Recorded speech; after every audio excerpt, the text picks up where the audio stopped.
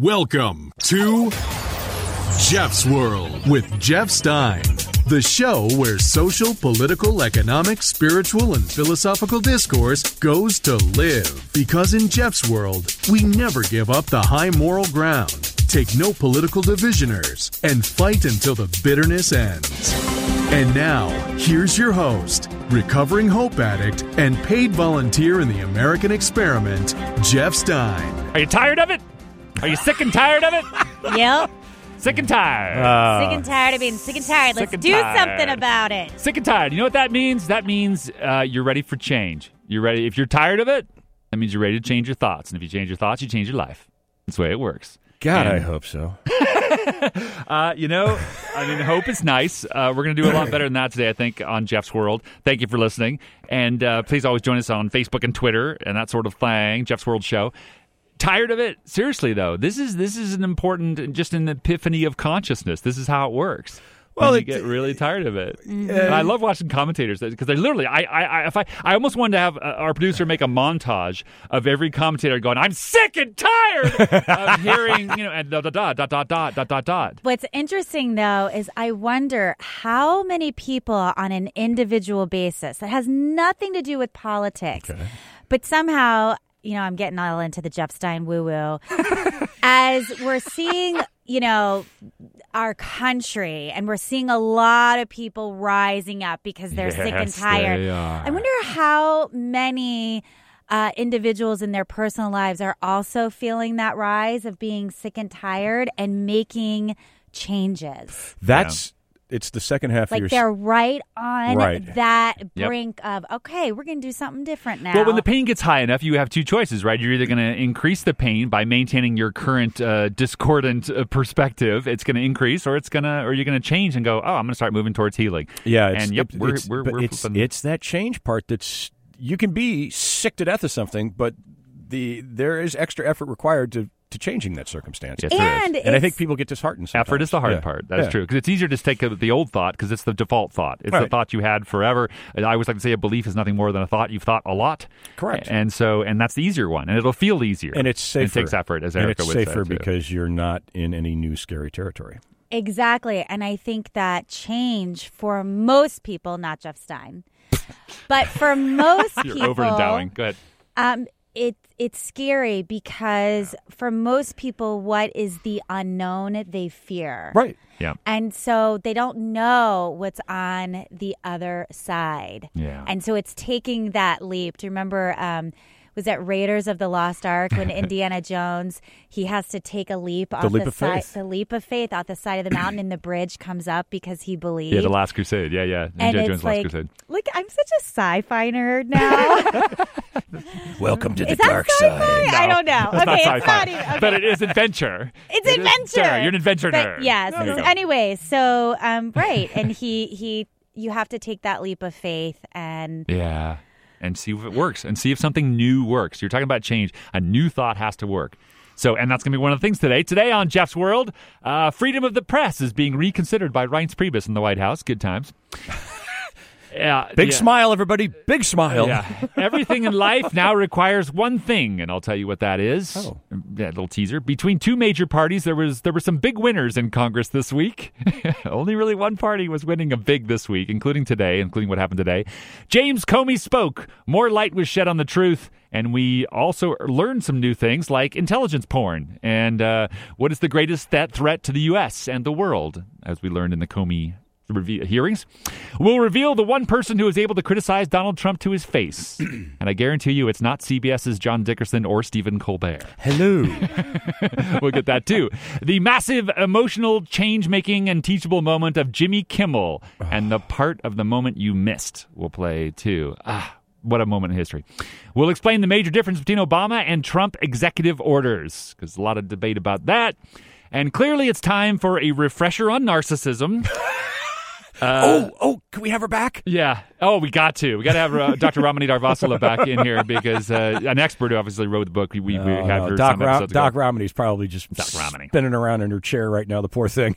She's going, I told you! She kept saying it wasn't going to end well. Yeah. We'll also refresh her on identity politics, and we'll ask the question asked during World War II, during the Civil War. Thank you, Donald Trump. And now for Facebook troll wars, why we fight. I want to ask the question of why we fight.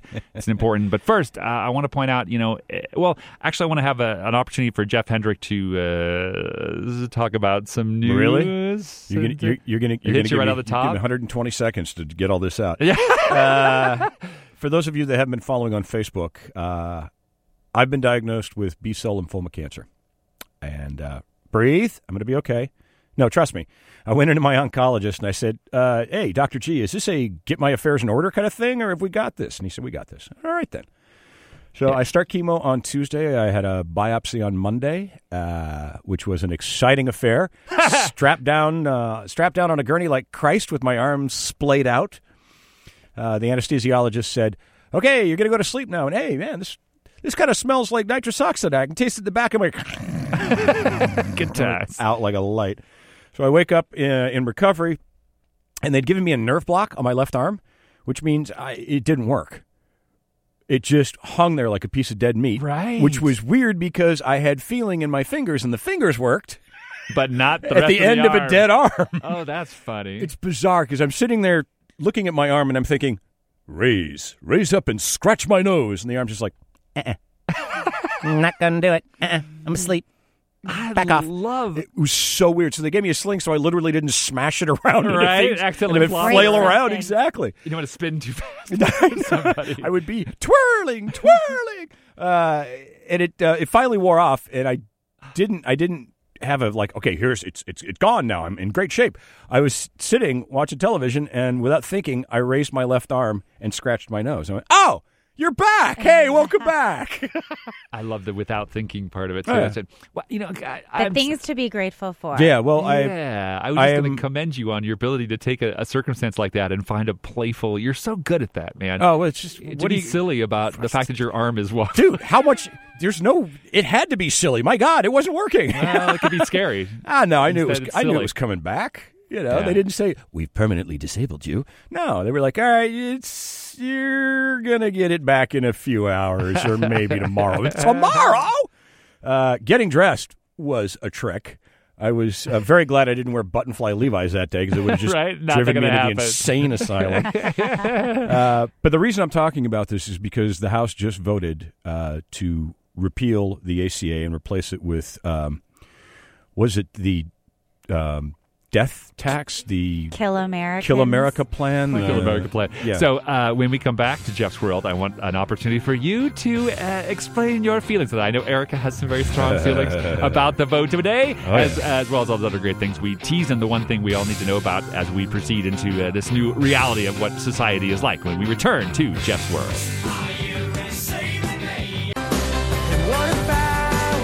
You are in Jeff's World, where social, political, popular, and unpopular culture are seen through the eyes of possibility, purpose, and punchlines. I'm Jeff Stein, along with Erica Fairston and Jeff Hendrick. Executive Brian is helping grow the show. Got Barry Funkhouse producing the show. Well, he will be, again.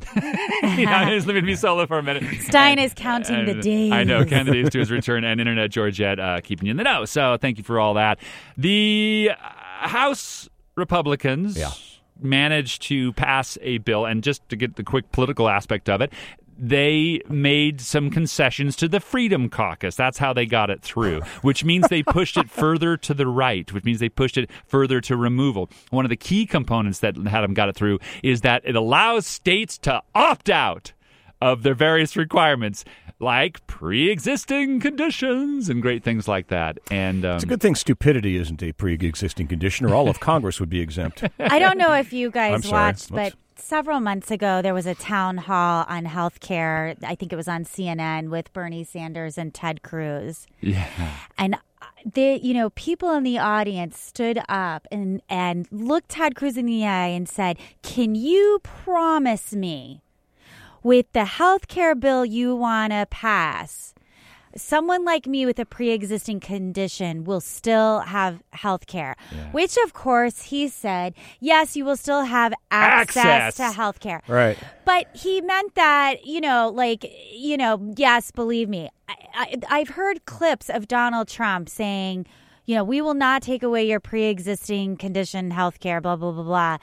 And just bold-face lies. Yeah. Bold-face. Now, to Trump's defense, he hasn't signed anything yet, so he hasn't put his name on anything of what little defense that is. But the Republicans just voted Trump's for defense ever again, I swear to God, I'm going to jam a pen in your eye. Well, and here's why Hendrick can say that. It's indefensible what he's doing. Because Trump what he's saying, at least. tried to break arms to make the last one pass. That was... Yeah. No, he endorsed it. There's no doubt he put his full fire behind it. So his words have been anything but, defendable, but he hasn't yet, done anything in that sense. I mean, we'll talk about the executive orders later. Right. But, so let's see.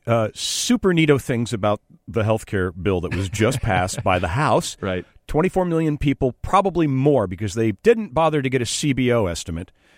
For those of you that don't know, that's the Congressional Budget Office. Or the OMB, the Office of Management and Budget. Neither one. They went through none of the organizations to score it. Because, they're fiscally conservative. Right. They're very mindful of financial decisions. Absolutely. Of course. When it benefits their pockets. I know, but it can't even be brought to the Senate floor without one of those studies attached to it. You know that, Oh, right? no. It's a whole bunch of processes. They did this out of fear. Yeah, and then the one of the big things that they did this out of greed. Go ahead. I think Erica may be more on. Well, greed may be a side effect, but what's clear, especially in the last 24 hours... You're right. They were afraid they would go from being multimillionaires to just single-digit millionaires. I love your sarcasm today. Yeah, they were afraid of failure. Right, 24 million people get booted off their health care plans for pre-existing conditions and whatever whim the insurance industry has. And there's a big, fat, stinking tax break to the already wealthy crammed into this legislation. The problem is I like to believe that politicians going to do it, and many do, for the purpose of helping people. And any desire they had to help... We'll let Jeff laugh for a little while longer. Hang on a second. The incentive... Again, it's the old consciousness. How much of your attention is on what you don't watch? How much is what you do want? Well, about, I don't know what percentage is, but not much of their attention is helping people, and more of their attention is terror that they will be exposed as failures because they've been promising to replace Obamacare, and every conservative organization from Heritage to whatever is saying to Rush Limbaugh, is screaming at them, get rid of it. And so they were willing to sign something that they haven't even read, haven't even seen, and hasn't been scored just so they could We need a win. We need a win on the board. And this is, I would say, a huge win for Democrats. For those that are listening, if you're a Democrat, be happy about this because they all went on the record and just said, and again, the least of their transgressions would be that they signed, in other words, their opponents could say, he signed a bill he never read. That would be the least of their transgressions. Right. The large of the transgressions is, you signed a bill that turned out to be a healthcare destroyer. Right. So either way, the Democrats the death panels they're real. Unfortunately, they're congressmen. I absolutely, I've said this before, and I stand by it. The Republican Party, not everyday Republican voters or constituents, but the Republican Party is the party of death. They truly are. I was listening to an interview with Noam Chomsky. For those of you who don't know, he's a linguist and a professor at MIT. And quite liberal. Carry on. And he said, I'm going to make an outrageous statement. So it is an outrageous statement. And he said that the Republican Party is the most dangerous organization on earth. In the world. I'd give Putin and then a little more he credit said, really? He continued, they have health care. And he Russia continued to explain. And if you start looking at it, I'll challenge you. He said they are the most committed organization to destroying life, be it human or planet, which you can't, if your air is toxic, that kills human life. And if you look at the speed of which they're not just interested in maintaining the status quo with things that, yes, they do know are killing people, but they are accelerating it. They are accelerating more coal, more lead in the water. They put a gag order on the EPA. The EPA can no longer tell us you're about to die. How much, lead in your water is safe and how much isn't, and here's where you're at. That is death. Do you know what that is dangerous? That is going to kill more people than, some ISIS. Crazy lunatic. Here's what the Republican Party in its current form reminds me of. It reminds me of the Catholic Church during the Inquisition. Any science. Purity first. Purity first. Party first. Complete megalomaniacal, single myopic vision of what they want in the world. Yeah. Everybody else is a sinner and is going to hell. Well, that's why, not to agree with that, shocks but me. that's part of, again, the vote on the healthcare bill today it was a purity vote. It says, right. Are you a pure conservative willing to, remove any government intervention in anything, even though this is the kind of government intervention that everyone agrees with now that it's necessary? Even Paul Ryan agreed that the government has to be involved in making sure people can receive their healthcare. Then why did you bring that toxic bill to the floor, you lying, duplicitous crap bag? Because they're terrified. Excuse me. They're more afraid of pissing That was off Lumpy their, speaking. Yeah, Lumpy meaning his tumor, former tumor, whatever. No, it'll be former soon. It's right there right now, though. And well, the reason why I feel confident, again, not only is this going to just be hung around their neck, but you're a living example, Jeff Hendrick, of how you cannot pass legislation that literally deprives people of the ability to live. Do you think that they can. genuinely don't know that and they're just confused and made a mistake? No, they have to be shamed further. No. They're not done. They know exactly what they're doing. Are you kidding me? Anybody over the age of 8 knows what they're doing. No, they just looked 24 million people in the eye and gave them the big finger. We don't care if you die. Now, I have a word for Paul Ryan. If this abomination passes, Mr. Ryan, and you have voted to kill me, I ain't going out alone. Do you understand me? 24 million of my friends and I will go to D.C., and we'll have a nice little sit-down chat. Please, everyone listening, understand this is a metaphor, and this is he's speaking for comedic purposes and entertainment value. Yeah, He's not really genuinely making a threat against a sitting U.S. congressman. I was listening. Yeah, Stein, that's it. I was listening to a gentleman call in to another fabulous radio show. And he is a young man, and he talked about how he has been, a very healthy person his whole life. He never missed a day in junior high or high school. He even got, rewards for always being present. Right. He had a good job, blah, blah, blah. And then all of a sudden, one day, he got really ill and ended up in the ICU. And it turns out he was diagnosed with some genetic kidney disorder that was rare. And, he had to take off work for 6 months. His employer was gracious. They gave him a grace period. So he got to go back to work and he got to keep his insurance. But, these are the people like this, that these Republican politicians are demonizing and saying, well, you're not living a healthy lifestyle, therefore you deserve it. Not true. Many people are living a healthy lifestyle.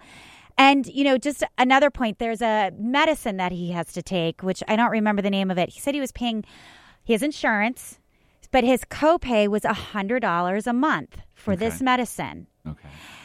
His copay overnight changed to $2,800 a month.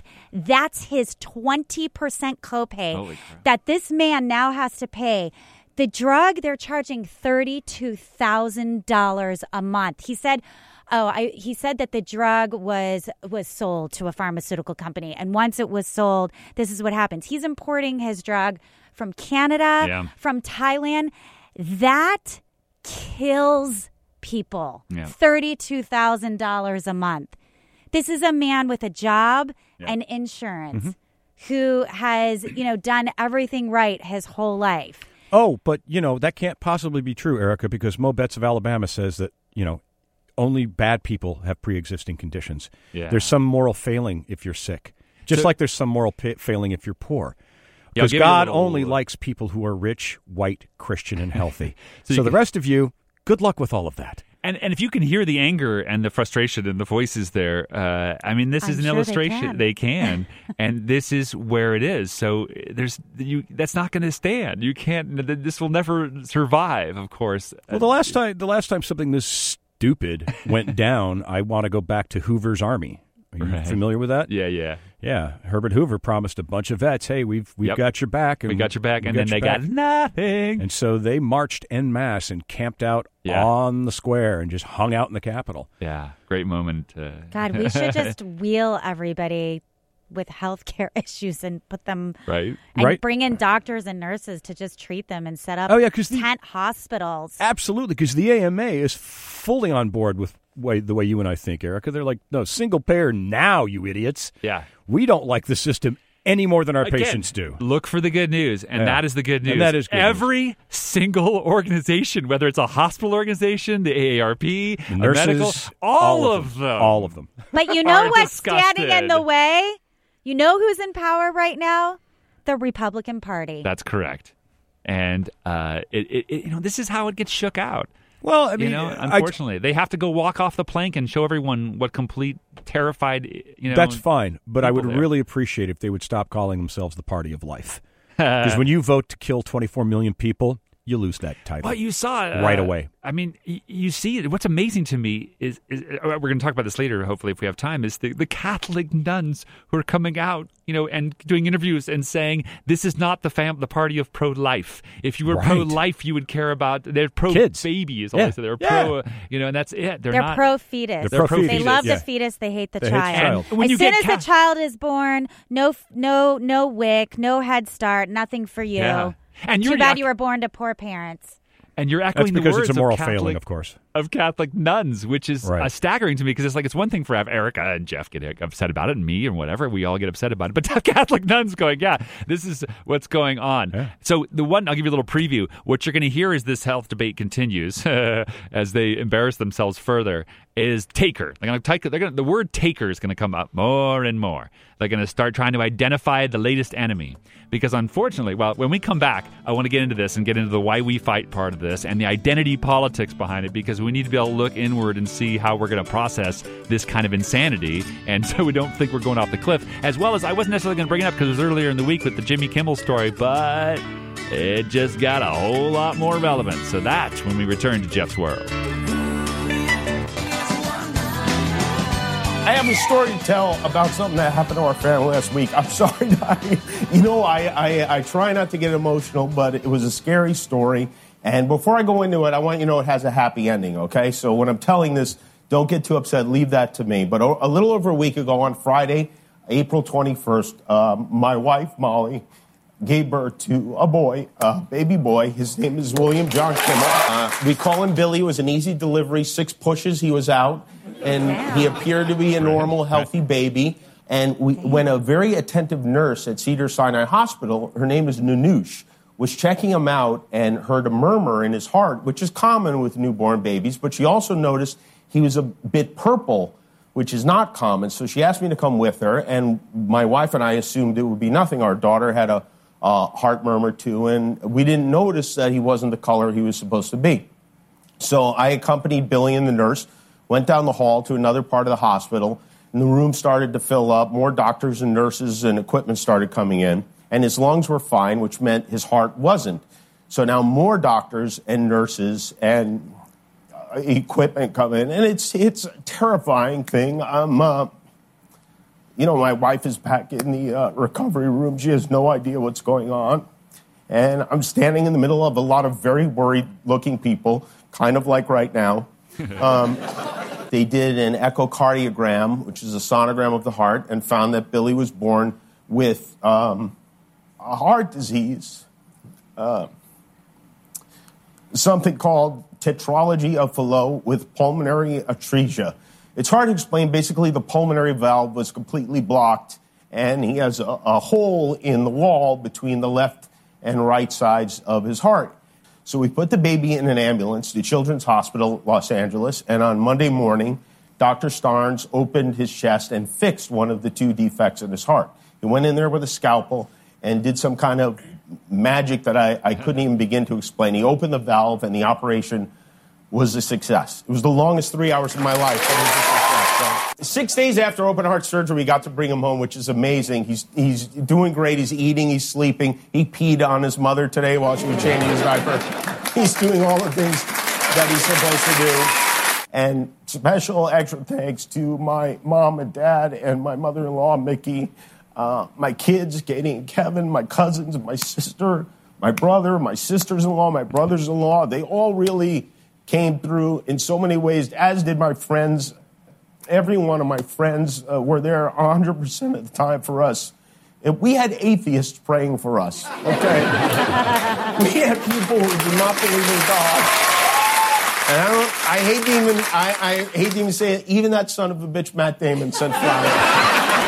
Right. And most of all, I would thank my wife, Molly, first of all, for allowing me to have sex with her in the first place. That was huge right there. And so few have done that. But also for being so strong and level-headed and positive and loving during the worst nightmare a new mother could experience. I couldn't ask for a better partner. I'm so happy we had this baby together. I'm definitely getting a vasectomy after this. You're listening to Jeff's World. I'm Jeff Stein, along with Erica Ferrison and Jeff Hendrick. I played that, and I wanted a little bit of it because I really wanted to cry again, mostly. But because when I first watched it, I just, you just fall apart. That's... I make that point, and I wanted to play enough of it that you would feel it so that you would see this is why healthcare for all is a certainty. It is going to happen. I don't know if it's going to happen first state by state. It might be one of these cases where it comes to California first and New York and whatever. Senate Bill 562. Exactly. Yeah, that's California, let's do it. Yeah, that's my feeling is that we in California will pass this and the rest of the nation will look and see the economy not collapse. Yeah, exactly. And then, hey, it's working. Hey, look at all these people that aren't sick. And it'll spill across the nation. It'll catch fire. But we will need your help to pass it. We can talk about that later, even here in California. No, we'll be on it. We'll need you to be active and to call, particularly Nancy Pelosi. But go ahead, Stein. No, that's it. As you know, Jimmy stirred up some, controversy, which is such a ridiculous thing to say because there's nothing controversial about. There's nothing controversial about loving your child. What controversy? Well, I'll give you a little clip because this is what set off. Because he's a man and he cried. Well, that too. No, the conservative side went crazy with this whole thing. And I want to say one other thing. President Trump last month proposed a $6 billion cut in funding to the National Institute of Health. And thank God our congressman made a deal last night to not go along with that. They actually increased funding by $2 billion. And I applaud them for doing that. Because more than 40% of the people who would have been affected by those cuts to the National Institute of Health are children, and it would have a major impact on a lot of great places, including Children's Hospital in Los Angeles, which is so unbelievably sad to me. We were brought up to believe that we live in the greatest country in the world, but until a few years ago, millions and millions of us had no access to health insurance at all. Before 2014, if you were born with congenital heart disease like my son was, there was a good chance you'd never be able to get health insurance because you had a pre-existing condition. Yeah. You were born with a pre-existing condition. And if your parents didn't have medical insurance, you might not live long enough to even get denied because of a pre-existing condition. If your baby is going to die, and it doesn't have to, it shouldn't matter how much money you make. Yeah. I think that's something that, whether you're a Republican or a Democrat or something else, we all agree on that, right? I mean, we do.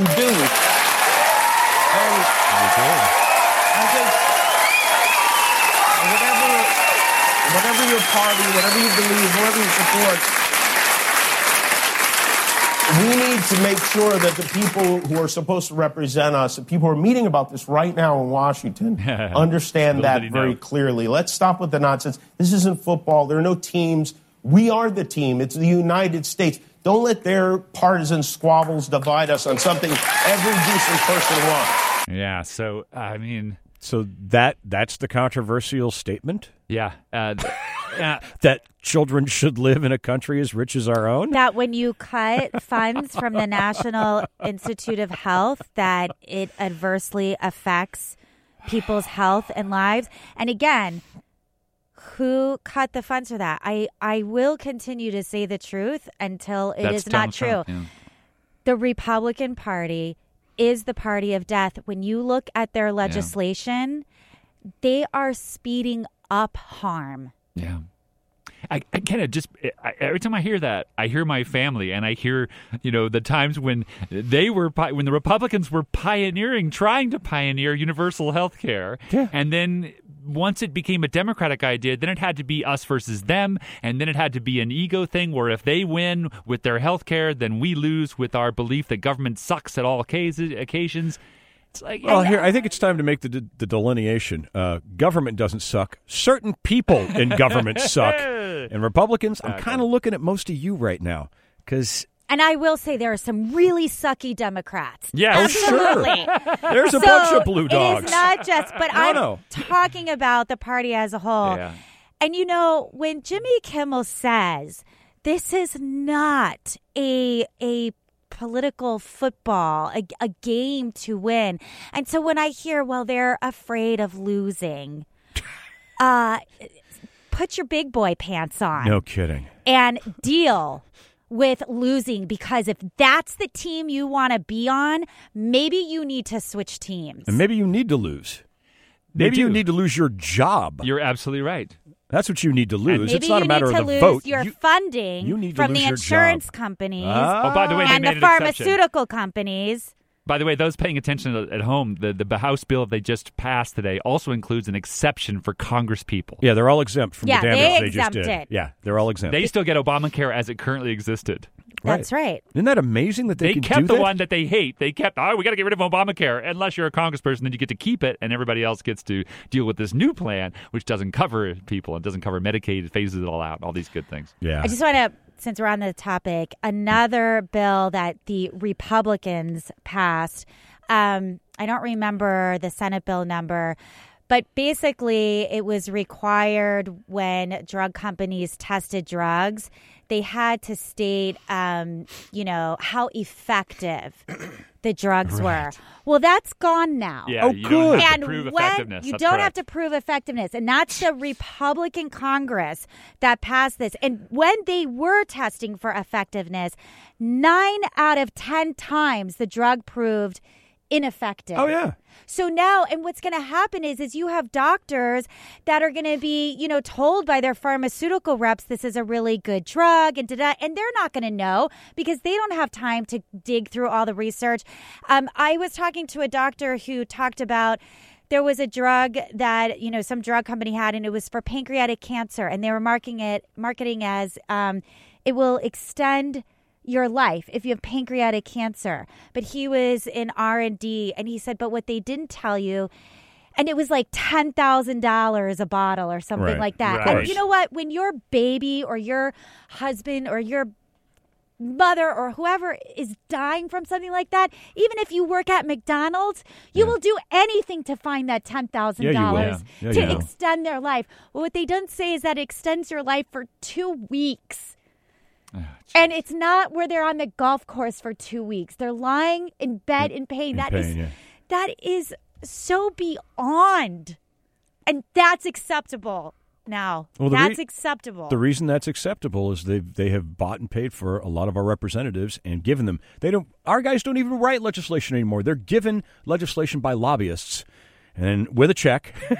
Because they worship the god of money.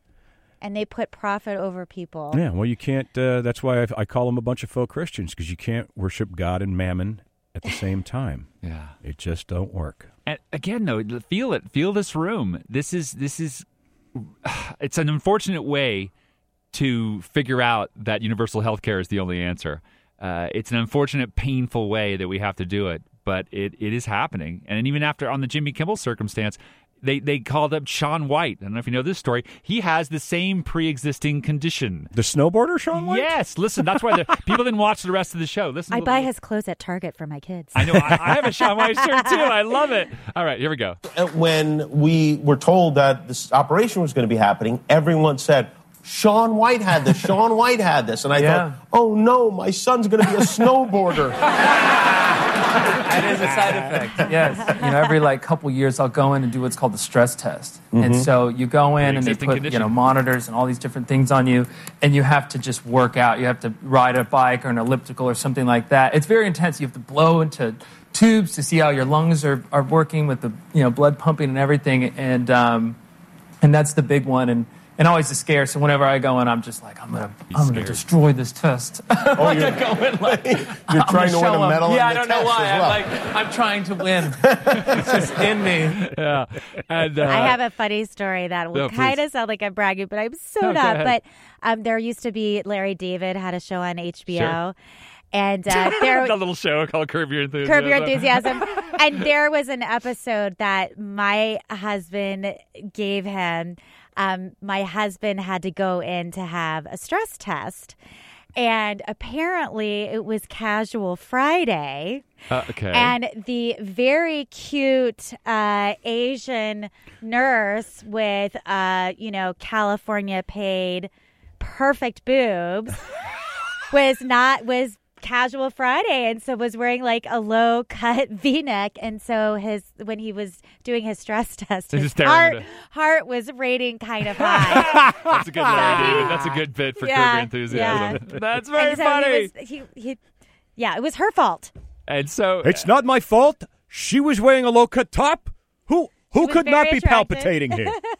So you say, well, Jeff, how do you so confident?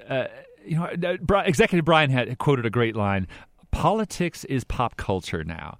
And that means that here's healthcare. Who'd ever thought that, Jimmy Kimmel would basically do an entire show on it? Because even after that, guess who was on? Hold on a second. What you were just saying. It's very strange because it might seem that we booked you specifically because of this. You've been booked on the show for weeks. This is a coincidence, and that you're a heart surgeon. The daytime Emmy Awards were last night. Yeah. I was coming here anyway. We talked about dates. Today was the obvious one. This was planned months ago. In a way, you're responsible for what happened to us. That's Dr. Oz, if you couldn't tell. Dr. Oz was booked that night. Wow. Serendipitously. Now, of course, I don't think there's any accidents or coincidences ever. And so this is the kind of, if you're looking at it from a woo-woo perspective, this is being assembled beautifully. Yeah.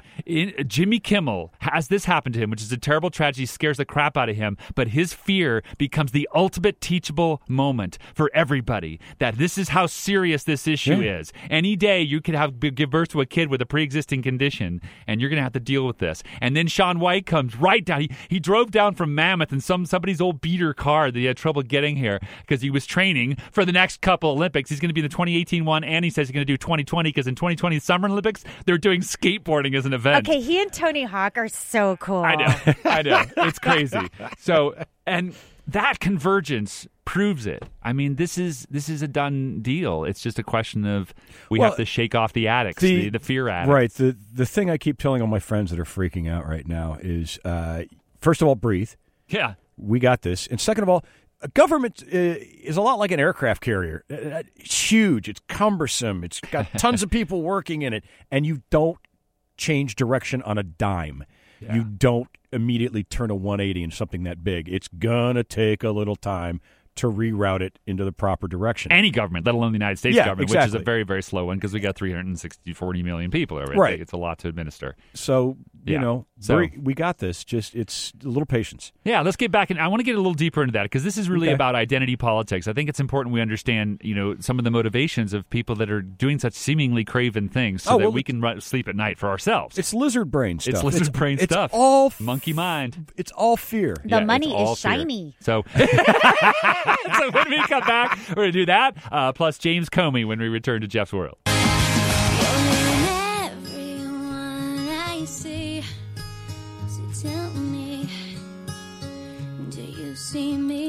Welcome to the rarefied air known as Jeff's World. You have stepped into it. You are officially now a citizen. I'm Jeff Stein, along with Eric Ferriston, Jeff Hendrick, and Executive Brian is in here too as well. And again...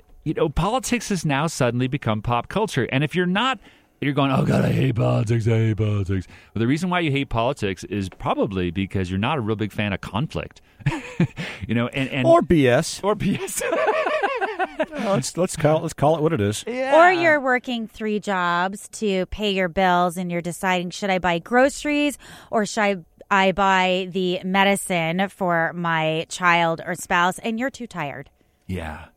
Well, I am a firm believer that if you want to contribute to, you could be part of the solution or part of the problem, right? And if you want to be part of the solution, then you don't even have to be into politics. But what you can do, your thoughts, your intentions, where you take all this information, it adds to the general soup that we call America, because we're all contributing to it with our fears, with our hopes. And for anyone who thinks Stein is completely full of hooey on this one, there's been a number of studies where they've done this, where they've had 5,000 people just sit and meditate on peace, and wherever they are, the crime rate goes down. Yeah, they've done actual studies. They've done actual studies, so this is science-backed. Now, I know some of you don't believe in science, but, Yeah, but if nothing else, you can experience your personal, obviously, results of it. You don't have to have a scientist. You can see that it worked or not. Right. You can feel your own sense of grooviness return. Right, exactly. And so it comes to the question, why we fight. Why are you want to ask yourself that question? Erica nailed it earlier. Change is scary, man. Change is unfamiliar, and unfamiliar makes us ooky. We don't like it. Makes us ooky. We don't like it. And we don't like the conflict, that whatever, it's ugly. And you have to decide. You got to let go, as I say, the verbal martial artists. Because there are folks there that are on the Facebook pages and such, and they are deep in their identity politics, which I'll explain in a second, and they are going to fight you. They're looking for a bar fight. Right. And we're going to talk about that with and James that's Comey, a total waste of your time. Yeah, pretty much. Go get a glass of wine, but stay out of the bar fight. You're not going to change anybody's mind. And what happens is, this is when I was running to be a delegate to the California Democratic Party, which was, not the easiest of campaigns, but some of the greatest advice I got was from Susie Shannon, who is just a progressive, leader here in California. She's incredible. But anyway, she said to a group of us, she said, in this campaign, you're going to start hearing, the people running on the slate against you are doing this, and they've got so-and-so, and all of the stuff. And she said, do not listen. That will distract you.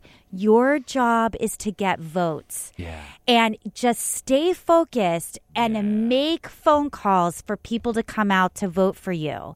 And so it's, taking that to the next level, it's the same thing with this. You know what? Instead of getting in that bar fight, go and call Senator Holly Mitchell, who is chair of the California Senate Budget Committee. We have a real chance to pass guaranteed health care for all in California. It passed the health committee. The next step is actually appropriations. Yeah, do the funding money. But make that phone call. Tell them it's important to you. Call your senator. So much more effective than getting into a Facebook fight that is going to leave you feeling miserable. Yeah, and if you do have to engage, the bar fight's a great analogy, because sometimes you say, well, what if I'm in a bar and a bar fight breaks out? Okay, that's right. So you can have that happen. Watch it, but watch it with neutrality, and watch it with, if somebody comes to you, ask them a question. Yeah. Say, don't you think we should have universal health care for everybody? Right, and then let them answer. To Erica's point, on Today of All Days, which is May 4th, May the 4th be with you. Correct. And I always go back to that final scene in Star Wars. Stay on target. Yeah. Do not get distracted. Do not get pulled away. Do not go into the bar fight. Stay on target. Yeah. Your target is the exhaust port. You hit that, the whole damn thing goes away. Yeah. That's so so true. Stay on target, people. And so, again, let's talk a little about identity politics. And I have to credit my good friend and writer and genius Laura Winter for that, because I got that from her, and that is her hashtag, stay on target. Yeah, this is going to happen just if we continue to believe in it. If we notice your own thoughts. Because if you're sitting here going, oh, God, this is never going to happen, they're going to ruin it. Okay, whoa. You got to say, wait a minute. This is something everybody wants. Right. This is what Jimmy Kimmel wants. This can what happen. We want. This can happen. Oh, and guys, I made a mistake. Holly Mitchell's on the budget committee. Oh. It's Senator Ricardo Lara, who's chair. You're right. It's in the appropriations committee right now. So call Ricardo Lara to pass Senate Bill 562. So, Ricardo, we love you. Keep going. Yeah, all of the members are Senator Patricia Bates, Senator Jim Beal, Stephen Bradford, Jerry Hill, Jim Nielsen, Scott Weiner. Erica, Sorry about Scott Weiner or Weiner. Is there a website that? The phone number is 916-651-4101. 916-651-4101. Put that on Facebook too. We will paste that, cut and paste it on our Facebook page for you folks. Yeah, so when I talk about identity politics, I want to bring this up because I want to maybe put it in perspective. Because when almost everybody's found themselves in some sort of argument with somebody that just seems to be. I got a guy that I bump into on Facebook. I've called him at this point Dan the Deflector, because all he will do is you ask him the direct question, and it's Obama this and Hillary that. I'm like, no, we're not talking about them. Come on, focus here. Shiny object. Look at the thing. Yeah. You just no, meh. Yeah. And it's that's not. You're not going to win that bar fight because he's not actually swinging at you. Right. He's swinging what's your around advice, you. Stein? Yes. Well, I'm just saying you want to break it down and look at it and say, well, what is everybody puts it within themselves, right? If something's bothering you, it's you, not them, automatically. I mean, if you're the one feeling the ick, right. Yeah, then there's something about you that has identified or put a stake in the outcome or something, right? And so with politics in particular, it's so identity oriented. And give me an example. Most people, when you hire somebody, let's say you're an employer, and a lot of my friends who are my Trump supporter friends are employers, and so they'll hopefully relate to this. When you're sitting down and you're going to, choose somebody to fill a position in your company, you will find that it's so much more about whether you identify with traits of this person. Most people don't care really about, the resume, the interview, or even the background check. Case in point, Donald Trump, right? We don't care about the resume or the background check. No, I'm not going to let you gloss over that so quickly. We never really vetted him properly. Well, I know. The Republican Party didn't, and they haven't vetted any of his cabinet, by the way. Well, here's my point. Yeah. Identity was more important. I see where you're going. Okay. Than those things. Right. So, in fact, let me say more about identity. Are you talking about if the employer likes the potential hire? They see person that they're hiring? If you identify with someone or something, a cause or an individual, you see yourself in that cause or that individual. Okay. And once you've committed to that, as I like to say, once you've identified as being you, and once you've identified as the cause or the individual, whether it's Trump or Republicans or Democrats, whoever, as being you, now you will work as a champion of yourself and attack anything that opposes your cause and or leader.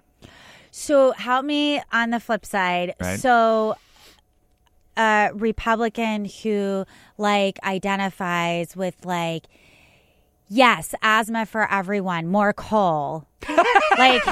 No, that good example though. Yeah, help me out. So the way you get to that, because the one you guys love too is like evangelicals, right? And they identify with other.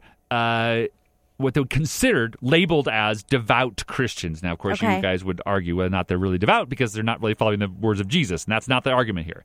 So, but once which is a shame that that's not the argument in some ways. I know, but this is the point. Okay. Once you identify with this person or this cause, then you will defend the person or cause at all costs. At all costs. Okay, so once because it's you. Okay, so once a person identifies as a Republican, let's say that they were 8 years old and they love their mom and dad, and their mom and dad were Republican, so they just grew up Republican, and it has all these good 4th of July and whatever memories. So this person is identified himself as a Republican. Therefore, he everything's through that lens. Republicans can continue to condemn people to death by cutting their health care off, but he's just not going to see it that way. He's going to defend it at all costs. Right, because you're attacking them personally when you attack what the cause or the individual that they identify with. How do you So, well, first you got to understand. Get around that, or do you just you're not? Okay. This is why we're going through this exercise,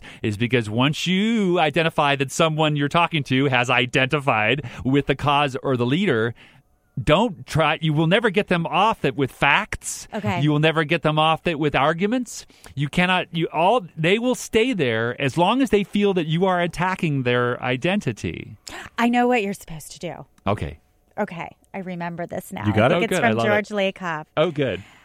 I think what you do is, you're right, you get off politics and you ask them a question.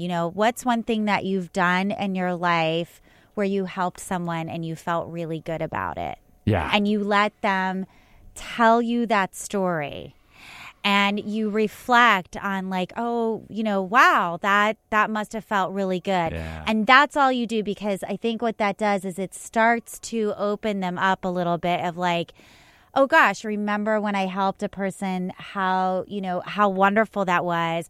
I might want to do more of that. And that is eventually, but you don't talk about politics. Maybe that was Dr. Romney. I don't remember who told us that, but yeah. I mean, it's like, okay, so we'll take Trump a little bit. I have some friends who have... Trump, what's one time you helped someone it felt really good? I've never helped any... Right. I'm out of questions. I mean, as far as identifying with Trump, if you've identified that Trump represents you, that you see some of yourself in Trump. Right. He is a self-made man, you see him as. You see him as... But he's not. Okay. We know that, but... Okay, all right. Go with the premise like it's an improv class. Yes, and. Yes, and. Right? He's a self-made man, and. And. Do you think anybody thinks he's handsome? Because we can make that as an and. It doesn't matter. Okay. You can even identify with the fact that... he has a beautiful women. Now, the most dangerous things in politics is that you identify with their struggle, with their pain, and so one of the primary, I found, identifications that Trump supporters have with Trump is they often see themselves as having been rejected by society. They're too foul-mouthed. They're too fresh with women. They're too... they probably are. And just kidding. They probably are. But here comes Donald Trump, who represents somebody who has all of these traits that everybody loathes, but you have it too. Right. And now you see, well, if Trump wins, if Trump is successful, then it proves that my personality traits are acceptable and winning.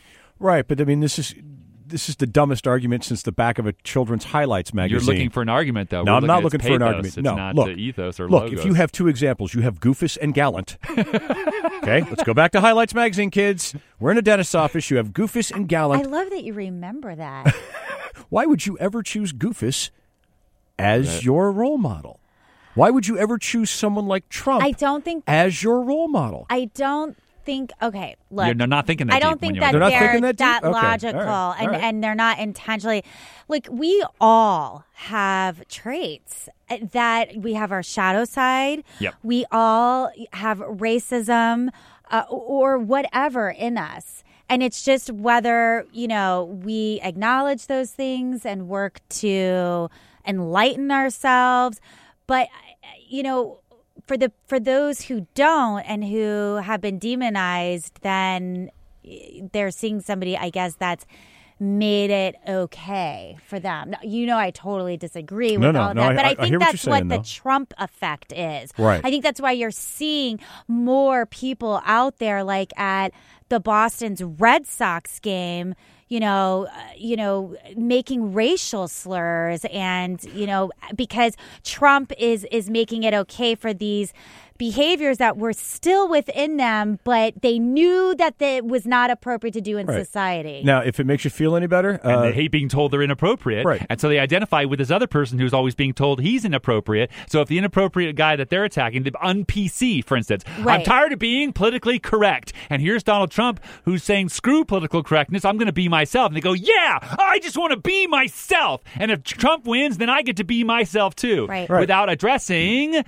Is yourself helping you, man? But they can't do that. That's for them to do. We Instead, can't they're make going them to do get that. thrown out of a game, Yeah. and they're going to be humiliated. So good luck with being yourself. Oh, and beyond that, I don't know if you read this. He's been banned from Fenway for life. Oh, there you go. The guy that got thrown out. So when we come back, James Comey and the revelatory things that he said, as well as I want to ask you one more question on this identity politics thing, because I think it's something that we can see in our own life, and that'll make us understand how it manifests in others. That when we return to Jeff's World. You just found yourself a citizen of Jeff's World. I'm Jeff Stein, along with Erica Ferguson and Jeff Hendrick, and Executive Bryanson here, also talking about James Comey and identity politics. One last thing I wanted to say about that, because this is, and again, if you're listening, you're saying, oh, politics, blah, blah, blah. This applies to everything in your life. It really does. If it's relationships or anything, it's the same thing. Well, what are you identifying with? All human interaction is politics. It is. It's just that politics. The reason I love politics, I can speak for myself, is because I love consciousness. I love self-realization and discovery. And politics is probably the ugliest, roughest edge where humans do that. It almost certainly is. Yeah. Because like my co-host just pointed out, it's life and death for a lot of people. Right. And it's hardcore personal identity. And so you've got individuals bumping and their perspective of the world bumping up against society's shared perspective of the world. And it couldn't be more a representation of life in general. So on identity politics, let me give you an example. If you two, my co-hosts, are watching a Republican talk, do you ever find yourself, and I'm the first one to admit that I do, if I find somebody that is part of a group or an organization or a droop or a tribe or a group, a club, a tribe, whatever, like a brownie troop, exactly. Those darn Girl Scouts. But like, for instance, if I was watching, the Bill Nye and the climate denier, right? So the climate denier comes on and they identify him as a climate denier, and I found myself that as soon as he started talking, I put it through my identity lens. Mm-hmm. My brain automatically looked for errors in his argument. And I wasn't even... Now, you say, well, there are errors in his argument. Well, and also part of that is that they introduced him as a climate denier. Right. So they are prejudicing your viewpoint already. Right. By his title. They're cueing you to be prejudiced. Right. Yes. And to no one's surprise, they've done university studies where they played debates and they labeled some Republican, some Democrat, had people, give their opinions, and then just flipped the labels without changing any of the words. You'd be amazed, huh? And people go, that one's wrong because da-da-da-da. It's like, well, wait a second. You were so determined to craft an argument to find that person wrong because here it is. Your perception of them being on or off your team is bigger than facts or evidence or resumes or interviews or background checks. Which is exactly what we have going on now in Washington, D.C. It's complete identity politics, and it's on not both sides. Women did it with Hillary. I'm not trying to call out my vagina-bearing friends. No. But some of them, But you're right. We are absolutely secular. We're tribalized. We're not reaching across aisles anymore. We're building up bigger walls. Never mind, they don't have funding. We're building up bigger walls around ourselves, and it's not. You can't. Is Mexico paying for your personal wall? See. Bueno. So you just thank you for doing that, because I just want to point out the other thing I teased on the top of the show, the big wins for one party. The other big win for the Democrats this week, if you're a Democrat, you'll be very excited. The continuing resolution that they passed, the budget they passed was pure Democratic, influence. There was the wall, although they got more money for border security, it explicitly says they cannot build a wall with that money. Right. The EPA is still funded to 99%. Right? PBS is still funded. PBS is still funded. Planned Parenthood was not defunded. Right. The list goes on. How now we're talking. Democrats got most of what they wanted. Right. We're talking about this. Why did none of us hear this on the news? That all these good things happened in the budget, in the continuing resolution. What do you always say, Stein? They cover the if it leads, it bleeds, all that stuff, right? They cover the plane crashes, the plane crashes, not the plane landings, right? And this is a big plane landing, and so celebrate that if you believe that if you're a Democrat and you wanted good news, tune in to Jeff's World. There you go. But you say, well, wait a second, I want Republican ideals to go out. And so do I. I want Republican ideals, but here's the thing: this party, and obviously you've heard my co-host rant about the Republicans and how bad they are. Actually, she rants, I raves. There you go. Excellent. My point with them is that I've never seen a more persistent victim mentality. It's they don't know how to stop being victims. That's my problem with my former Republican Party. It's all about it's natural gaslighting. They are so convinced they're so fracking crazy that here they have. I mean, the great tweet that was out there is that here's Donald Trump, who is the biggest victim complex in the world, and he's the most powerful man in the world, and it still has had no effect on his victim complex. He's still running for office. He's still running for office. You just made Noam Chomsky's point. Exactly. They are. You said you've never seen a party that is so persistent in its victimhood, and they have all this power. That is a very dangerous combination. And his point was he hasn't seen an organization that is so committed to destroying life and health. So they don't see it that way, of course. They see it as they're under attack and they're responding accordingly. And I know that's crazy because you say, what do you mean they're under attack? See, and you say, well, Jeff, how do you know they're a victim? I'll put it this way. My old Republican Party that I would have known from my family, the Eisenhower type Republicans like I like to talk about, right? If November 8th of this year had occurred, every Republican I would have understood would have gone, we won. Here we go. Let's get our ideas together. Let's start talking about showing this nation the brilliant power of Republican conservative ideas. From the day the election was over, they would be on excited as hell. Absolutely. Right? They did none of that. There was no discussion anywhere about anything because, they would have clustered. I mean, Republicans would have, if I were a Republican at that time, I would have not been able to wait to get to Congress so I could get with my other Republicans and go, guys, we got it. Let's go build something amazing. Let's go make something. But instead they said, we're under attack. We're under attack. The Democrats. It's like, you guys still have to have an attacker. You're more concerned that the Democrats are stopping you, and you control everything. That's the linchpin to their entire identity, Jeff. It's exactly. They identify with the cause of being under attack. Right. And that is in other words, their attack is under attack as white males. They're under attack as rich people. That's why they use terms like takers. Because if you're a rich person, you're a maker. If you're a poor person, you're a taker. May I ask about that very quickly, please, Mr. Stein? Digress. No, this isn't a digression. This is a straight ahead. So takers, all the poor people, takers. So GE, Verizon, AT&T, British Petroleum, who pay no taxes and receive billions in subsidies, aren't takers? No, they're jobs creators. No, they aren't. Right. No, small businesses create. No, they create jobs overseas. But also, too, so these people that they're identifying as takers are oftentimes laborers, people who work, whatever, at low-paying jobs. But really, people who work at a company, you know what those people are? They're profit makers. They're making profits for the company, for those CEOs, because they can't make any profits without those people, whatever, on the machine line or those servers in the restaurant. Those are profit makers. And those profit makers have a right to a share in the profit, hence a quality, whatever, salary, living wage, healthcare. So I flip that on them. Those are profit makers.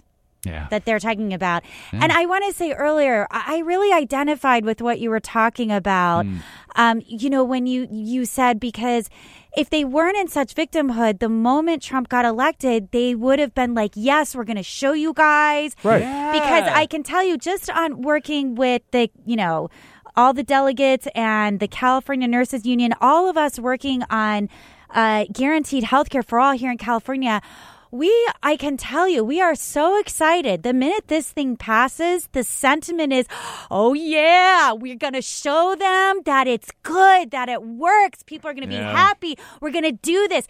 Do we know that Trump and the Republicans or, we're going to get, blowback? Of course we do, but we're not worried about that because we're believe focused. in it. We absolutely believe in it, and we know that this is the best direction to go, and we're so excited about it. So that I get it when you put that example out there. When I talk about why I don't like some Republican mindset around this, goes right to what you were saying, Erica. As a worker, as a profit generator, you should be entitled to some of that you're working so hard and making. And you know who said no to that? John Shatner, the guy who runs Papa John's Pizza. He said, if the profit of this company goes up, we don't owe a dime to our workers. Like, dude. And you should see his giant house. 40,000 square foot mansion outside of Louisville, Kentucky. Oh, Louisville, Kentucky. That's right. It has its own moat. And I don't begrudge him for that. No, but at the cost of what you're saying, every single employee has no growth. Right. No growth for his employees, but constant, unending growth for him. And he was a big decrier of the ACA. He said, we'll have to raise our pizza prices 23 cents. Dude, raise it raise it $2.30. I will pay it if one of your people who has leukemia doesn't have to die. I got no problem with that. Exactly. We got another break. Supersize me, you schmuck. Anyway. I keep promising James Comey we're going to do that next as well. I got to get a little piece of the White House Correspondents' Dinner, too, because, oh, my God, that's one of my favorite events every year. And this one was particularly interesting because it was the first White House Correspondents' Dinner since 1981 that did not include the president. So that when we return to Jeff's World. Ladies and gentlemen, welcome to the series finale of the White House Correspondents' Dinner. Oh, man. My name is Hassan Minhaj, or as I'll be known in a few weeks, number 830287. With everything going on in the country right now, that a Muslim would be standing on this stage for the 9th year in a row, baby. We had 8 years of Barack. What's another year? I see you, fam. I see you, Barry. What you doing right now? You jet skiing while the world burns? That's cool. That's cool. I'd like to thank Jeff Mason and the White House Correspondents Association for having me. I would say it is an honor to be here, but that would be an alternative fact. It is not. No one wanted to do this. So, of course, it lands in the hands of an immigrant. It's how it always goes down. No one wanted this gig. No one. Don Rickles died just so you wouldn't ask him to do this gig, all right? R.I.P. to Don Rickles, the only Donald with skin thick enough to take a joke like that. R.I.P. to the legend. Hassan Minhaj. I'm Jeff Stein. That's Jeff Hendrick. Erica Ferriston is here.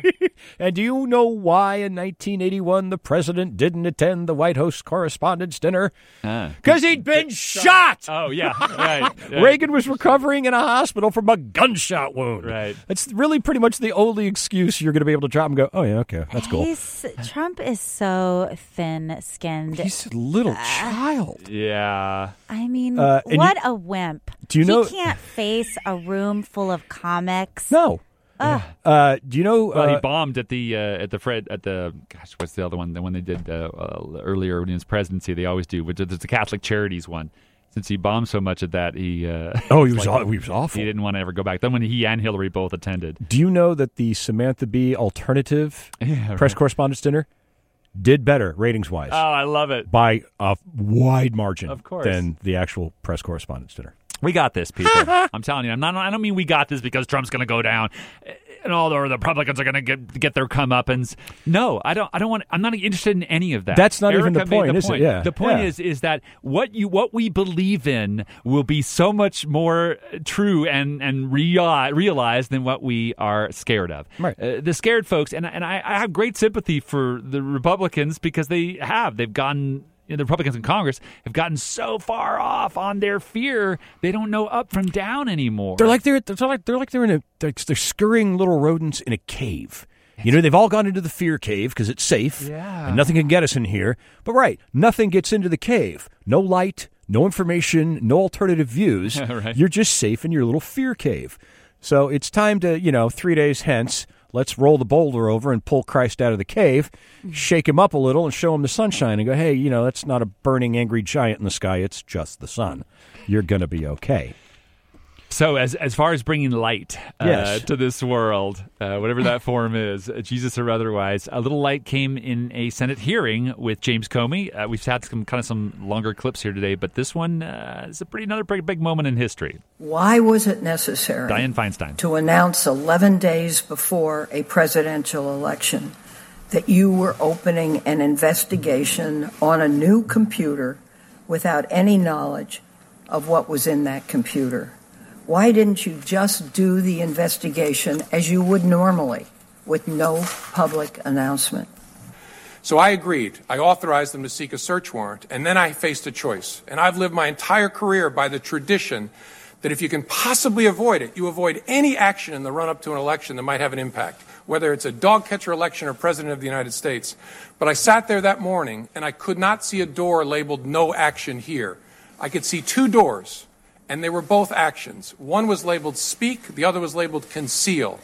Because here's how I thought about it. I'm not trying to talk you into this, but I want you to know my thinking.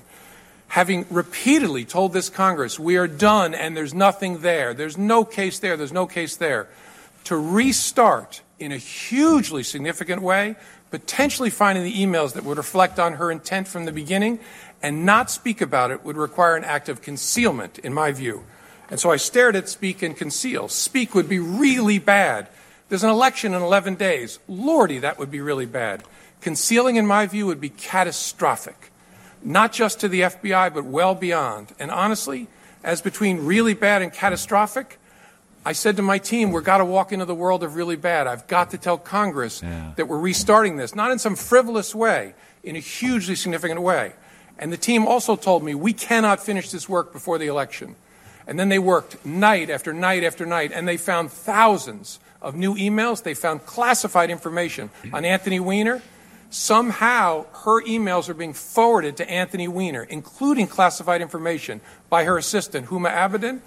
And so they found thousands of new emails and then called me the Saturday night before the election and said, thanks to the wizardry of our technology, it's amazing. We've only had to personally read 6,000. We think we can finish tomorrow morning, Sunday. And so I met with them.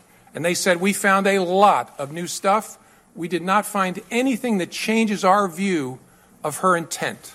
So we're in the same place we were in July. It hasn't changed our view. And I asked them lots of questions. And I said, okay, if that's where you are, then I also have to tell Congress that we're done. Look, this was terrible. It makes me mildly nauseous to think that we might have had some impact on the election. But honestly, it wouldn't change the decision. Everybody who disagrees with me has to come back to October 28th with me and stare at this and tell me what you would do. Would you speak or would you conceal? Great question. And I could be wrong, but we honestly made a decision between those two choices that even in hindsight, and this has been one of the world's most painful experiences, I would make the same decision. I would not conceal that on October 28th from the Congress. And I sent a letter to Congress. By the way, people forget this. I didn't make a public announcement. I sent a private letter to the chairs and the rankings. Ding, ding, ding, ding, ding, ding. I know it's a distinction without a difference in the world of leaks. Oh, no. But it was very important that I tell them instead of concealing. And reasonable people can disagree, but that's the reason I made that choice. And it was a hard choice. I still believe in retrospect the right choice, as painful as this has been. Yeah, thank you for letting me play that entire thing, because you know what? Everyone who's watching the news on this, all they saw was the mildly nauseous line. Right. They didn't hear his extensive explanation of what he went through as a human being trying to navigate this. Go ahead. You were going to say the Congress thing, though. Private letter. Yes. That's huge. Private letter went to the chairman. The chairman is that greasy little crap weasel. Jason Chaffetz, who has now disappeared. He's having foot surgery. He's having foot surgery, which is a pre-existing condition, and don't get me freaking started on that. Yeah. Well, he exempted himself from the... Yeah, he has covered. Obamacare. He's covered no matter what. He has Obamacare. Chaffetz leaks the letter. Yeah, that's an important point. Now, of course... it's beyond important. It is critical. Well, the reason that what Dianne Feinstein was going to bring on, and let me play a little other side of this king, because Dianne Feinstein, with all due respect to her, she went into the identity lens. Because she saw James Comey as why her friend Hillary Clinton is not president. And by the way, so does Hillary Clinton. Yeah. She gave a speech. I think you saw it. Yeah. And she, you want to talk about a victim? Yeah. She continues to say it's James Comey's fault and it's Russia's fault. She was right to say, and we'll come back to that actually, because I agree with her that if the election was held on October 28th, she would be president. 27th. You know what? It doesn't matter. It doesn't matter. I know it doesn't matter. If you guys watch the entire speech, by the way, I'm not sure you're right, though. Well, nobody knows. Nobody knows for sure. Knows. Right? Yeah. But if you watch the entire speech, because I know what you're saying, because everyone now also the news is playing that one clip where she says, if it had held on 27th, James Comey, et cetera, et cetera. But she also during the rest of the interview says, I made mistakes. The campaign made mistakes. I definitely own them. Read my book. I'm begging for forgiveness because I goofed a lot of things. With the Iraq War, she made a mistake. Right. Get over it, people. Okay, so Erica just illustrated my point again, and I'm going to either embarrass her, make her mad. She might be yelling at me, and that's okay. This happens a lot on the show. You're saying I yell at you a lot on the show? No, it's fun. We disagree, I mean. I yell more. Yeah. See, Not there we at go. Stein. And see, now we have identified whether or not who is the most yeller. So, when you decide somebody is you've decided you don't identify with somebody or do identify with somebody. Right. And in your cases, with all due respect, you've decided that Hillary Clinton is somebody you do not identify with. She is the antithesis of what you represent. No, I think no. I'm not. I'm not. See, I'm attacking you, so you're going to obviously No, it's defend. not. I think antithesis is too strong a word. No, okay. No, that's all I'm saying. I agree. I don't think she was the best candidate that the Democrats could have put forward. Not even close. Right. Not even close. I'm just saying she had a huge negative rating, and that's who the DNC decided that they were going to put out there. And that is stupid. Well, it's not just the DNC, though. That's victimy. It was a lot of folks voted for her. A lot of Democrats voted for her. But the DNC from the get-go, okay, well, maybe the information revealed. Anointed. I know, but you see how you guys look at your valuing. You're doing the same thing with identity. Right, We're valuing and when that one piece of fact over another came out, when Julian Assange revealed that information, nobody talks about what the information is that was revealed, how they did tip the scales to have Hillary win the primary and tip them against Bernie Sanders. Yeah. Everybody just talks about, whatever, Russia, forget about what the message was. But I'm just saying, it's not my fault she had a negative rating. I didn't give her that negative rating. But I think when you are engaged in something as huge as selecting a candidate for president, that's something that should be really considered. And then if it's not surprising that maybe the candidate with the huge negative rating doesn't win. Now, maybe she would have won if it was on October 28th, and I wish that it was on October 28th and she was our president. Yeah. I felt that with Hillary Clinton, we absolutely could push her toward a lot of things we progressives wanted. And I even said to people who were thinking Trump would be a better pick because it would galvanize the left. And I'm like, wow, that's a really dangerous game. I was like, we can push her. And I'm like, we can't push him. Anyway, I feel like I'm just rambling at this point. Well, that's a great ramble. I'll take it. But I want to point out something that, let's see, where you go with this. Well, one of the things, we talk about Dianne Feinstein, and you could see in her lens, she was going to defend Hillary at all costs. And so the idea that James Comey gave it to Congress and then Congress, Jason Chaffetz, revealed it to the world for the sole purpose of damaging Hillary Clinton, Dianne Feinstein's attitude was like, well, you knew that was going to happen, so you're back to being wrong again, James Comey. And she was unable to hear James Comey anguishing over this decision. Yeah. And, of course, they asked him about, well, why didn't you talk about Trump and his investigation? Separate issues, obviously. And that's also worth litigating. But if you can listen to James, go ahead. Yes, he was really torn, and he comes back to that. Do I conceal, which is catastrophic, or do I release, which is terrible? Or do I release? And you know what? That's the same struggle Edward Snowden went through. Yeah. Do I conceal or do I release? According to Julian Assange, when he is questioned, that's the same struggle he went through. Do I conceal or do I release? So. Exactly. And now we're in this place where the other key part that came out of that, which I don't want to be lost on folks, is that... Go ahead. Well, I was just going to say that Comey didn't release the information. But he released it to the appropriate people. He notified the chairman of the appropriate committee, which is in his purview to do and which is his obligation to do. And he threw it out there for all the world to hate Hillary. And Jason Chaffetz tweeted it. Of course. Out. Yeah. Oh, here's this private letter. Here's this secret letter. Yeah. Here's part of an investigation the FBI is conducting. Yeah. Why wasn't he raked over the coals for that behavior is my question. Jason Chaffetz should be out of a damn job. Well, the Jason Chaffetz story is obviously yet unwritten. I forgot what my point was, so when we come back, I'll have to come tell you what that point was. I lost it, but it will come back, as well as I still want to get into these other things that I teased, like, for instance, the difference between Obama and Trump executive orders and the one person who can criticize President Trump and to his face and get away with it. That when we return to Jeff's World.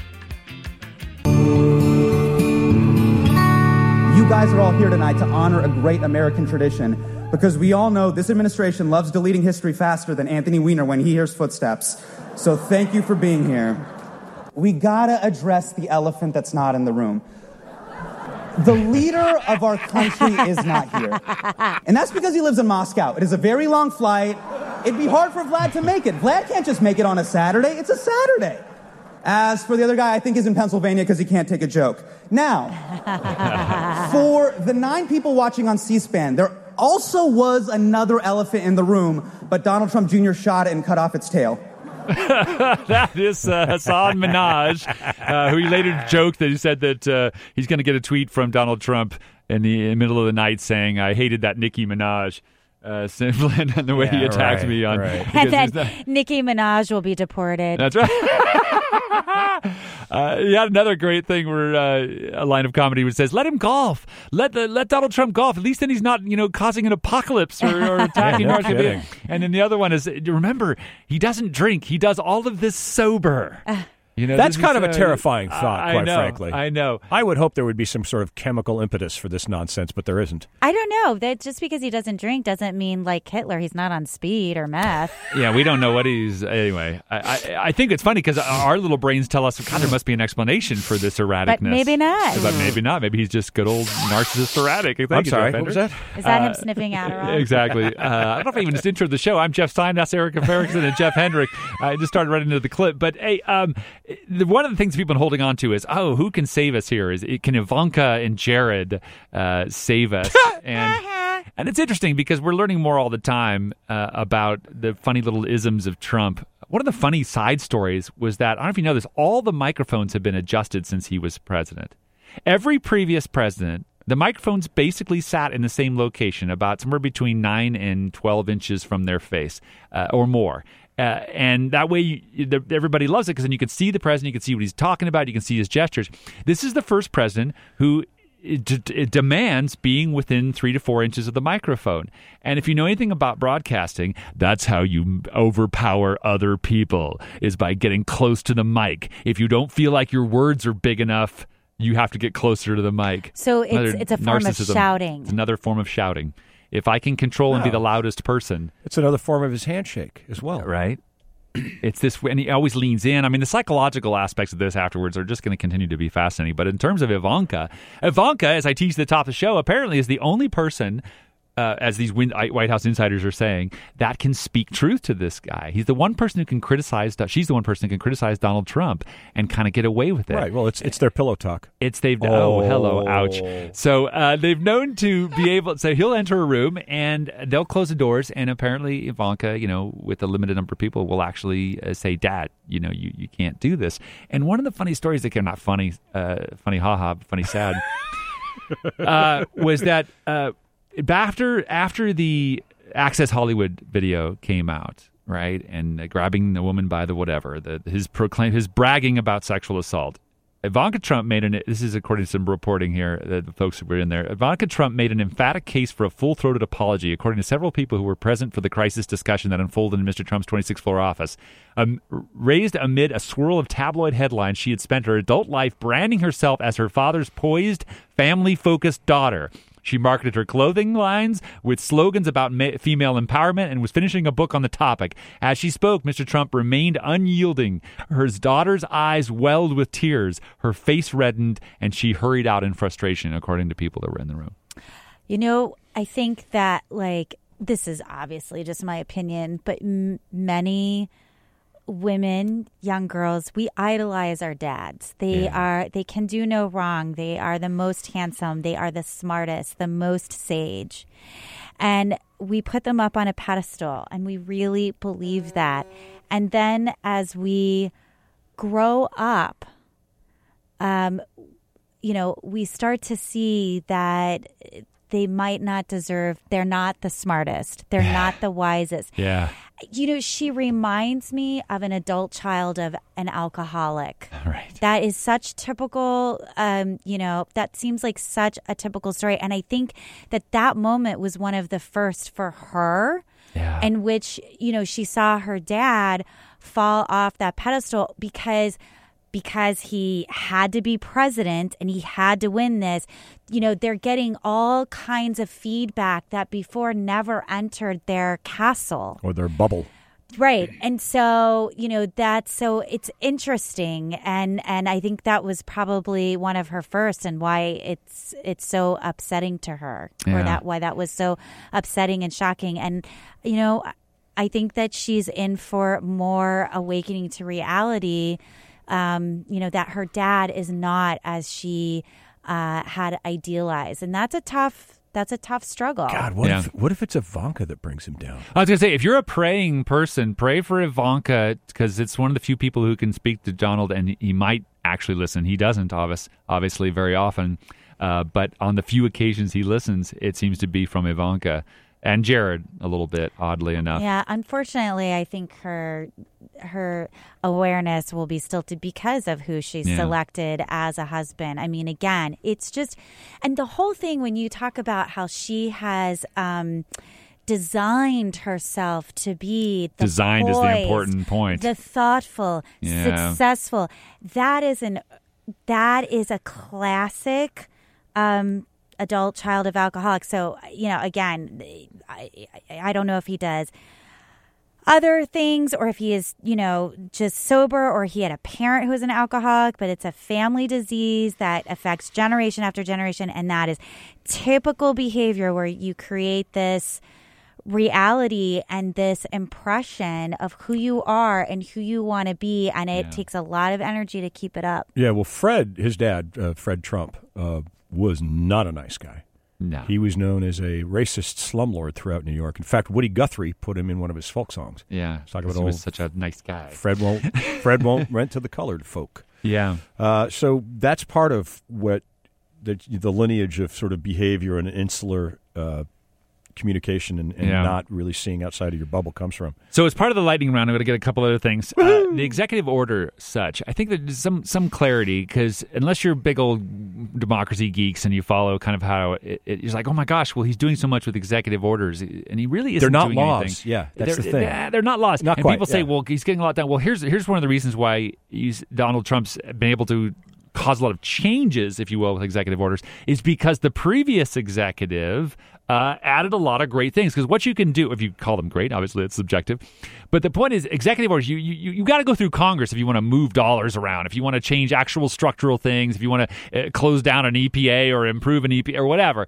But the executive can do policy things which have great effect. For instance, they got rid of Michelle Obama's girls support programs. Yep. Now, that is an executive order, and that's something you can do, and you can use the government to do, but it's not in any way a law. It's just something that you say, hey, we're going to do this policy within the institutions that we control. It doesn't mandate it out. This is the big difference. An executive order, that's why the Muslim ban was overturned, because by one judge. By one judge, and that's all it takes, because it has to go through. It actually affects the population at large, not just how you policy make within the EPA. Another one, for instance, another thing that Obama did is he vastly improved rights for LGBT folks, transgenders, et cetera, et cetera. Well, they rolled all that back. Well, they didn't change any laws. It didn't require any Congress. This was something that Obama did because within government institutions, he can say, we're going to demonstrate the highest level of good, and we can affect that because it's within the government institution.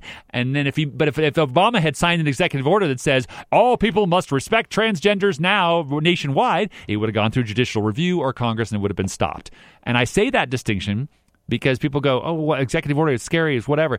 Donald Trump can't get anything serious done with an executive order. But it feels that way because he undid a lot of amazing things that Obama did that were really just example setters, like what Erica talked about earlier. He believed in something, went ahead and said, in the same way that we would like Donald Trump to start making his ties in America, buy American, hire American, Obama did that and says, well, I'm going to do it within government, and then hopefully the private sector will follow. And they did and didn't. Right. And the other thing about Obama's executive orders, I don't recall seeing him televised signing a whole lot of those. You know, right? Every single one Trump does, he's posing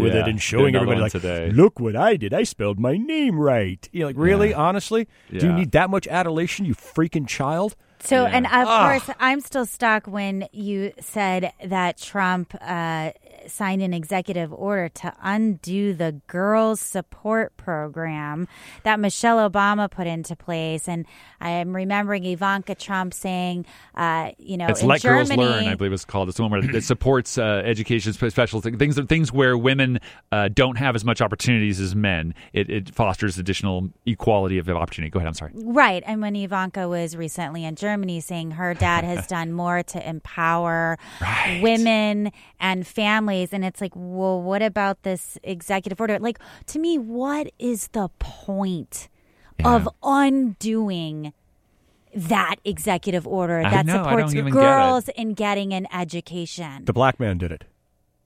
The black man did it. We can't let him have a single victory. Well, without oversimplifying it, you did stop on the one part. It's the identity politics Absolutely. again. Is it anything that it's Obama? Since you identified him as your enemy, everything he does must be bad, including Romney Care, which became Obamacare. Remember, they assaulted Mitt Romney assaulted. So there's classic identity politics. Right. If it comes from that guy, black or otherwise, we don't even have to bring up race because that's just going to shut people down, even though it may or may not be true.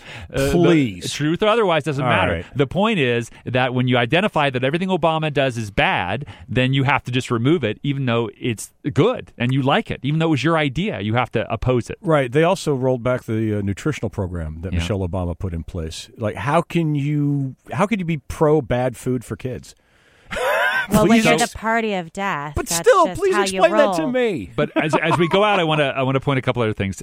Is that there's a lot of good news in the sense that yes, there will be folks whose identity with this cause of anti-immigrant, the cause of anti-Obama, the cause of anti-whatever it is, all these different causes which are mostly anti.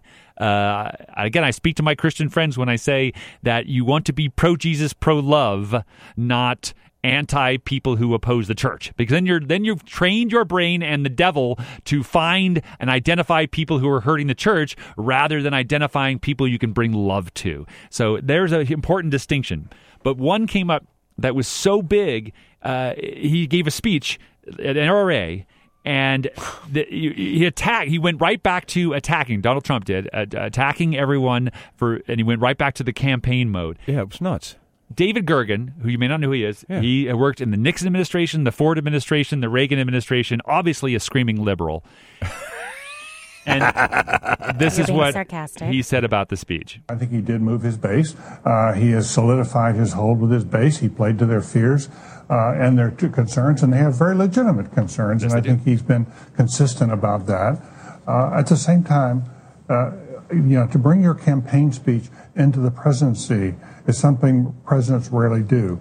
This was the most divisive speech I've ever heard from a sitting American president. Others may disagree about that. He played to his base, and he treated his other listeners, the rest of the people who have been disturbed about him or oppose him, he treated them basically as, I don't care, I don't give a damn what you think, because you're frankly like the enemy. You're like the enemy with his press. I thought it was a deeply disturbing speech. Enemy. You see? Yeah. It's all about identifying the enemy. And so we went back into his speech and said, here's your enemies. Here's your enemies. We're a victim to your enemies. Even though they control all of government, he still had to make a speech that identified the enemies. And here's the last tragedy that we have to be aware of. And that is what James Comey said. The greatest threat to our democracy and the world right now is Russian interference. I've said it before in the show, and I say it again. It is so important to know that if you see something pop up in the news cycle, there is an excellent chance that it has been inflated and pumped by the Russians. They're doing it constantly. They're still doing it. James Comey made that very clear. This is an ongoing thing. And the sad part is that David Gergen would have agreed with me instantly, being a classic Republican.